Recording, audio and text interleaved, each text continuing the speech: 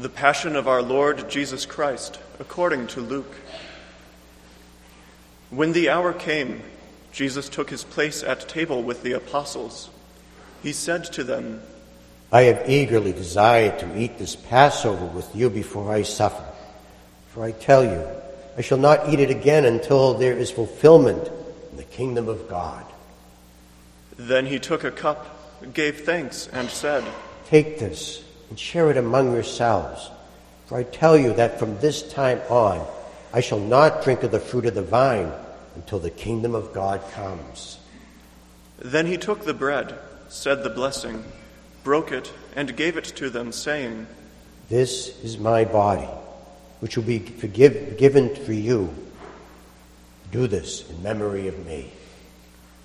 And likewise the cup after they had eaten, saying, This cup is the new covenant in my blood, which will be shed for you. And yet, behold, the hand of the one who is to betray me is with me on the table.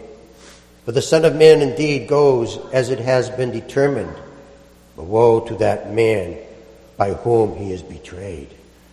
And they began to debate among themselves who among them would do such a deed. Then an argument broke out among them about which of them should be regarded as the greatest. He said to them, The kings of the Gentiles lord it over them, and those in authority of them are addressed as benefactors. But among you it shall not be so.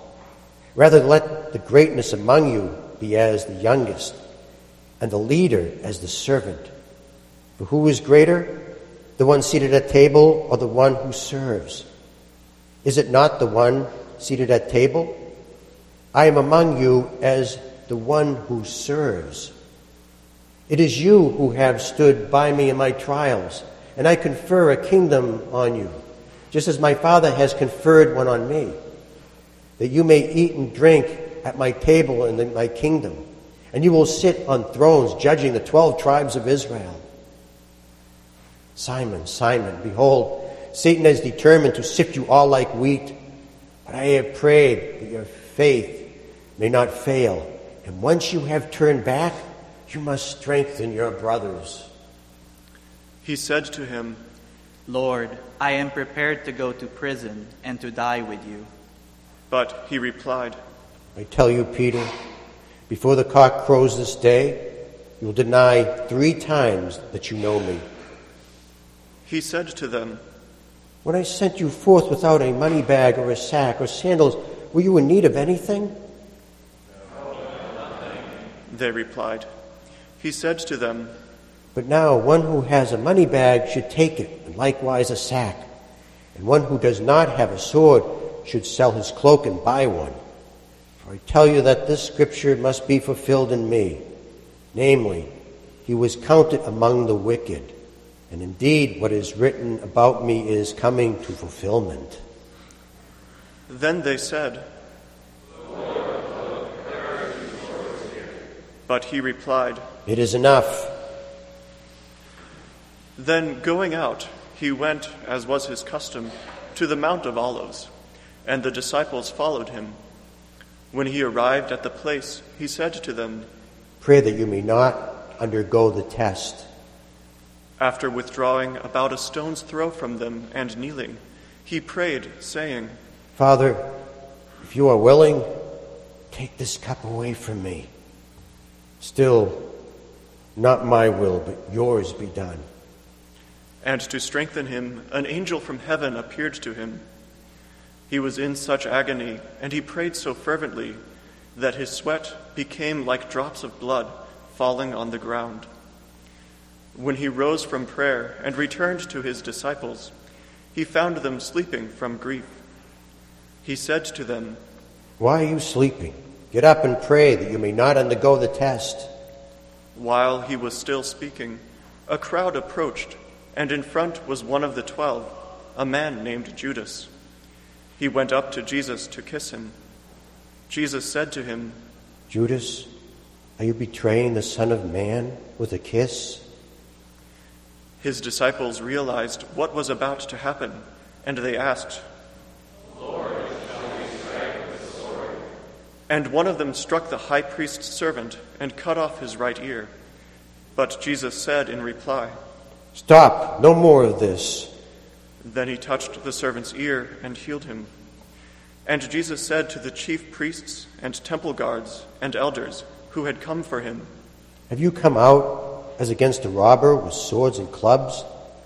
Day after day I was with you in the temple area, and you did not seize me. But this is your hour, time for the power of darkness." After arresting him, they led him away and took him into the house of the high priest. Peter was following at a distance. They lit a fire in the middle of the courtyard and sat around it, and Peter sat down with them. When a maid saw him seated in the light, she looked intently at him and said,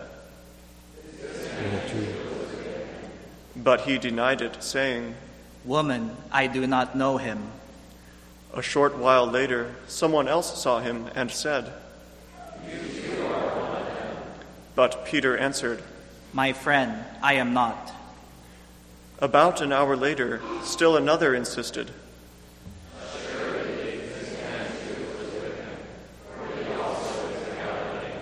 but Peter said, "My friend, I do not know what you are talking about." Just as he was saying this, the cock crowed, and the Lord turned and looked at Peter. And Peter remembered the word of the Lord, how he had said to him, "Before the cock crows today, you will deny me 3 times." He went out and began to weep bitterly. The men who had Jesus in custody were ridiculing and beating him. They blindfolded him and questioned him, saying, "Who is it that struck you?" And they reviled him in saying many other things against him. When day came, the council of elders and of the people met, both chief priests and scribes, and they brought him before their Sanhedrin. They said, "If you are the Christ, tell us." But he replied to them, "If I tell you, you will not believe, and if I question, you will not respond. But from this time on, the Son of Man will be seated at the right hand of the power of God." They all asked, "Are you then the Son of God?" He replied to them, "You say that I am." Then they said,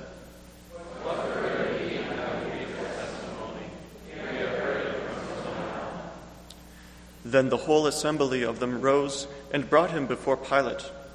They brought charges against him, saying,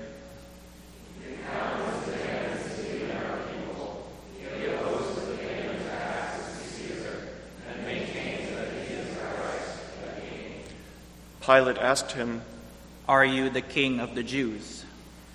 He said to him in reply, "You say so." Pilate then addressed the chief priests and the crowds. "I find this man not guilty." But they were adamant and said,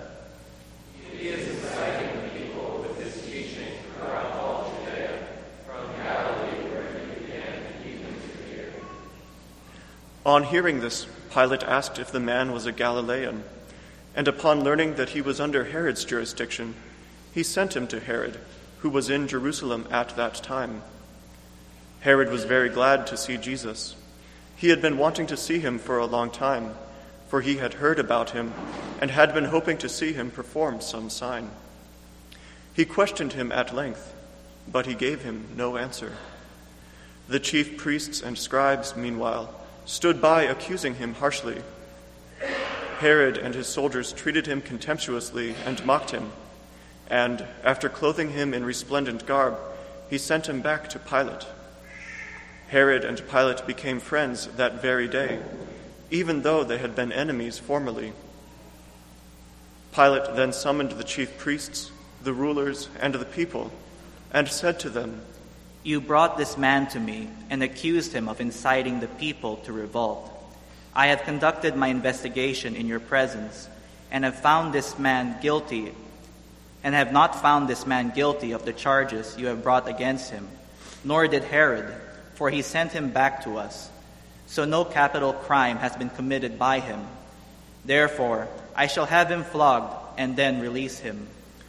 But all together they shouted out, "Away with this man! Release Barabbas to us!"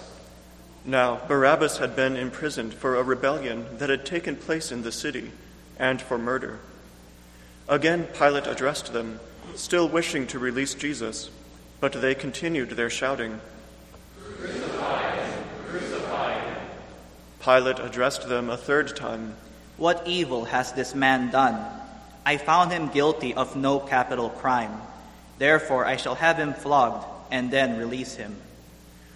With loud shouts, however, they persisted in calling for his crucifixion, and their voices prevailed. The verdict of Pilate was that their demand should be granted. So he released the man who had been imprisoned for rebellion and murder, for whom they asked, and he handed Jesus over to them to deal with as they wished. As they led him away, they took hold of a certain Simon, a Cyrenian, who was coming in from the country, and after laying the cross on him, they made him carry it behind Jesus. A large crowd of people followed Jesus, including many women who mourned and lamented him. Jesus turned to them and said, "Daughters of Jerusalem, do not weep for me. Weep instead for yourselves and for your children. For indeed the days are coming when people will say, 'Blessed are the barren, the wombs that never bore, the breasts that never nursed.' At that time people will say to the mountains, 'Fall upon us,' and to the hills, 'Cover us.' For if these things are done when the wood is green, what will happen when it is dry?" Now 2 others, both criminals, were led away with him to be executed. When they came to the place called the Skull, they crucified him and the criminals there, one on his right, the other on his left. Then Jesus said, "Father, forgive them. They know not what they do." They divided his garments by casting lots. The people stood by and watched. The rulers, meanwhile, sneered at him and said, "He is saving others. Let him save himself, if he is the chosen one, Christ of God." Even the soldiers jeered at him. As they approached to offer him wine, they called out, "If you are going to the Jews, save yourself." Above him there was an inscription that read, "This is the King of the Jews." Now, one of the criminals hanging there reviled Jesus, saying, "Are you not the Christ? Save yourself and us." The other, however, rebuking him, said in reply, "Have you no fear of God? For you are subject to the same condemnation. And indeed, we have been condemned justly, for the sentence we received corresponds to our crimes. But this man has done nothing criminal." Then he said, "Jesus, remember me when you come into your kingdom." He replied to him, "Amen, I say to you, today you will be with me in paradise." It was now about noon, and darkness came over the whole land until 3 p.m, because of an eclipse of the sun. Then the veil of the temple was torn down the middle. Jesus cried out in a loud voice, "Father, into your hands I commend my spirit." And when he had said this, he breathed his last.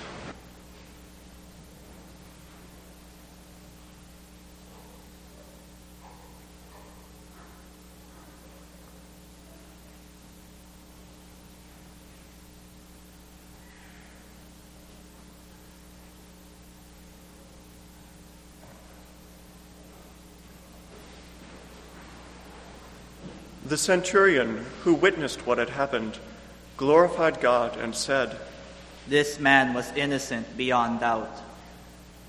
When all the people who had gathered for this spectacle saw what had happened, they returned home beating their breasts. But all his acquaintances stood at a distance, including the women who had followed him from Galilee and saw these events. Now, there was a virtuous and righteous man named Joseph, who, though he was a member of the council, had not consented to their plan of action. He came from the Jewish town of Arimathea and was awaiting the kingdom of God. He went to Pilate and asked for the body of Jesus. After he had taken the body down, he wrapped it in a linen cloth and laid him in a rock-hewn tomb in which no one had yet been buried. It was the day of preparation, and the Sabbath was about to begin. The women who had come from Galilee with him followed behind, and when they had seen the tomb and the way in which his body was laid in it, they returned and prepared spices and perfumed oils.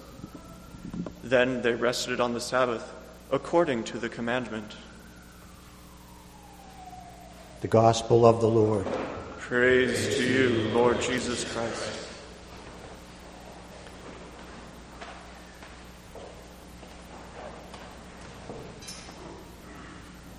Early in the morning on Good Friday, Pilate went out to address the crowd.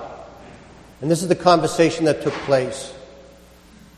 Pilate said to the crowd, "Which of the two prisoners would you like me to release for the Passover? Jesus or Barabbas?" And the crowd shouted, "Barabbas! Barabbas!" And Pilate answered, "Well, what should I do with Jesus, your king?" And they shouted, "Crucify him! Crucify him!" About 1,000 yards away in the fortress of Antonius, Barabbas was incarcerated. He would have heard half of that conversation. He would not have been able to hear Pilate because he was too far away, but he would have heard the crowds shouting. And this is what Pilate would have heard: "Barabbas! Barabbas! Crucify him! Crucify him!" A few moments later, most likely, Barabbas would hear the footsteps of the soldiers approaching his cell. The juggling of the keys, the opening of the cell door. He would have looked up and saw soldiers at the entrance of his cell approaching him. He would have felt the shackles fall from his hands and his feet, and he would have prepared for his walk to death. But what he was about to hear, he would never have expected. "Barabbas, you are free to go. You will live." Barabbas can't believe what he just heard. He says, "How is this possible?" And the soldiers say, "Someone else takes your cross." Who? Jesus. So the question that we have this morning is, who is Barabbas? Who is this person that benefits from Jesus' death? And the answer? I am Barabbas. You are Barabbas. We're the ones that benefited from Jesus' death. We're the ones that hear the words, "You are free, you will live." We're the ones that say, "How is this possible?" We're the ones that realize that it is Jesus that carries his cross for us. And that is how Jesus, God, shows his love for us. Makes sacrifices for our benefits. There was a couple that was married by the justice of the peace, and they wanted their marriage blessed in the church. And so one day they brought their 5 children and their parents and family, and they filled a little chapel, and me and the couple were standing in front of the altar about to exchange vows. And the youngest one, of a 1.5-year-old boy, started to cry uncontrollably. Well, Donna, the wife, said to the husband, "You better hold him." So he held him, and as he was holding him and still crying, the mother went in and found a lollipop and gave it to the little boy. And that seemed to be the ticket to keep him quiet. So we started and continued with the vows. We got halfway through the vows, and the little boy dropped the lollipop, and it landed on my shoe. Instantaneously, all 3 of us thought it would be a really great idea to reach down and pick the lollipop off my shoes. As we did that, simultaneously, we all bopped heads. The videographer thought it was so funny. He says, "I'm going to enter this in America's Funniest Videos." At the end of the ceremony, the husband, Dad, came up to me and said, "Father, I'm so sorry. That was a total disaster." I says, "Let me tell you this. All the weddings I have ever done, this was the most meaningful and the one most nicest for me. Because not only did you exchange vows so beautifully, but you were holding the proof of your love in your arms." You know, sometimes we can look at Good Friday and say it was a disaster on many levels and in many, many stages. But many people benefited from Jesus' death. Not only did a prisoner get free and not have to die, a thief was going to be going to heaven that same day. A Roman centurion saw God for the first time. All the murderers were forgiven. And everybody left justified to their home because they were beating their breasts, which in Luke's gospel means that you acknowledge your humility, that you need God. Everyone benefited on this day because that's how God shows his love for us. He makes sacrifices so that we will benefit greatly. So on Good Friday, we can stand beside Barabbas and all the others and say, God saved me as well.